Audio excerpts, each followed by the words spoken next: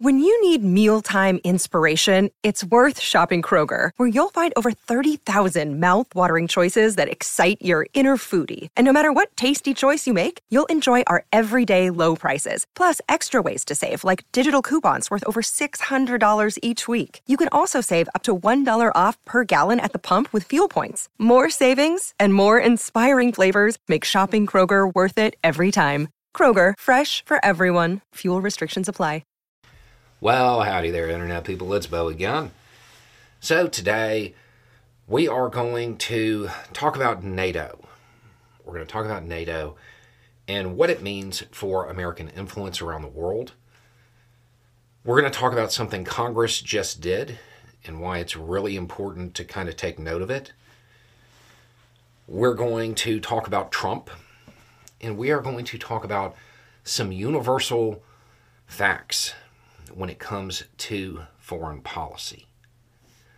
When people talk about foreign policy, oftentimes they will have very conflicting views as to how things should work. And a lot of it is based on various ideologies. But the one thing that is universally agreed upon, and there aren't a lot of things that are universally agreed upon, but one thing that is that NATO is the building block of American influence and dominance. Okay, now you may think that's a good thing, you may think that's a bad thing, but it doesn't matter where you sit on the ideological spectrum. You know that's a statement of fact. NATO is that important to the United States. If you are somebody who is on the far left side of things, you probably acknowledge that NATO is a tool of the establishment. You view it in that way. It's a tool of the status quo, and it is what the United States uses to influence events around the world. And that it is a major component of American power. If you're on the far right and you're like a true nationalist, even though you may look at NATO and be like, those aren't our problems, you know that it is the building block that occurred after World War II that allowed the United States to rise to the prominence it currently has. If you are somebody who just read some books about all of the misdeeds of the United States in foreign policy adventurism, and halfway through the third book, you were just like, you know what, I've seen enough. I'm not going to say that whoever is opposed to the United States is the good guy, but maybe they got a point. If that is the extent of your take on foreign policy, you know that NATO is a major component of American power. Okay? It doesn't matter where you're at on the spectrum. You know this to be true. So much so that if you are somebody who is on the far right, you view the preservation of NATO, if you have any understanding of foreign policy, you view the preservation of NATO as just of paramount importance. And if you're on the far left, you view it as one of the major goals when it comes to disrupting the status quo, to have the United States pull out of NATO.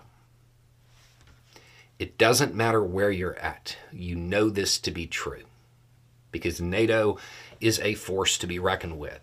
There is no military power, even remotely close, anywhere in the world that has the capabilities that NATO has. Okay, so now that we're done with this, guess what Congress just did?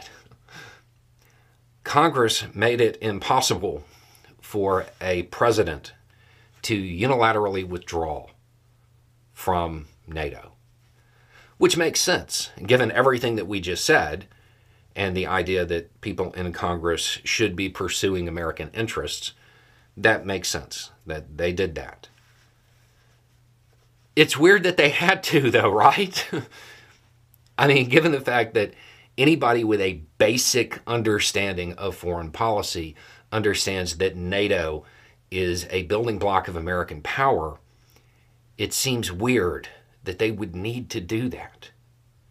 Because no president would want to disrupt American influence, American power, American economic stability, and then along the way disrupt the security of Europe, disrupt the balance of power in the Middle East and the Pacific.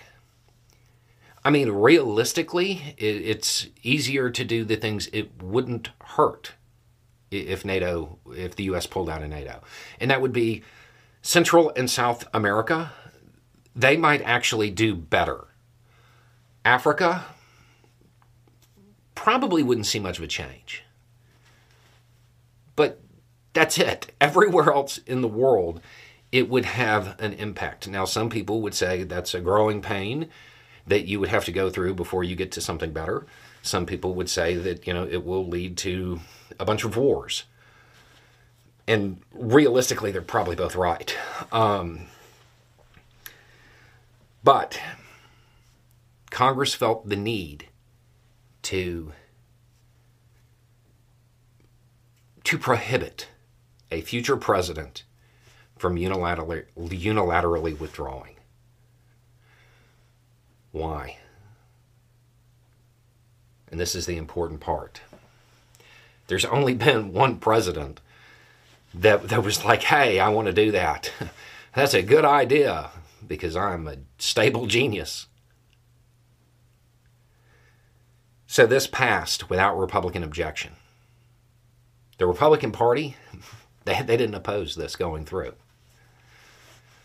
What Republicans in Congress are telling you by pushing this through, by allowing this to go through, by voting for it, in fact, by helping it to get set up and get into the bill, is that they believe Trump, if reelected, might do something so ruinous to American power and American economic stability that they had to act.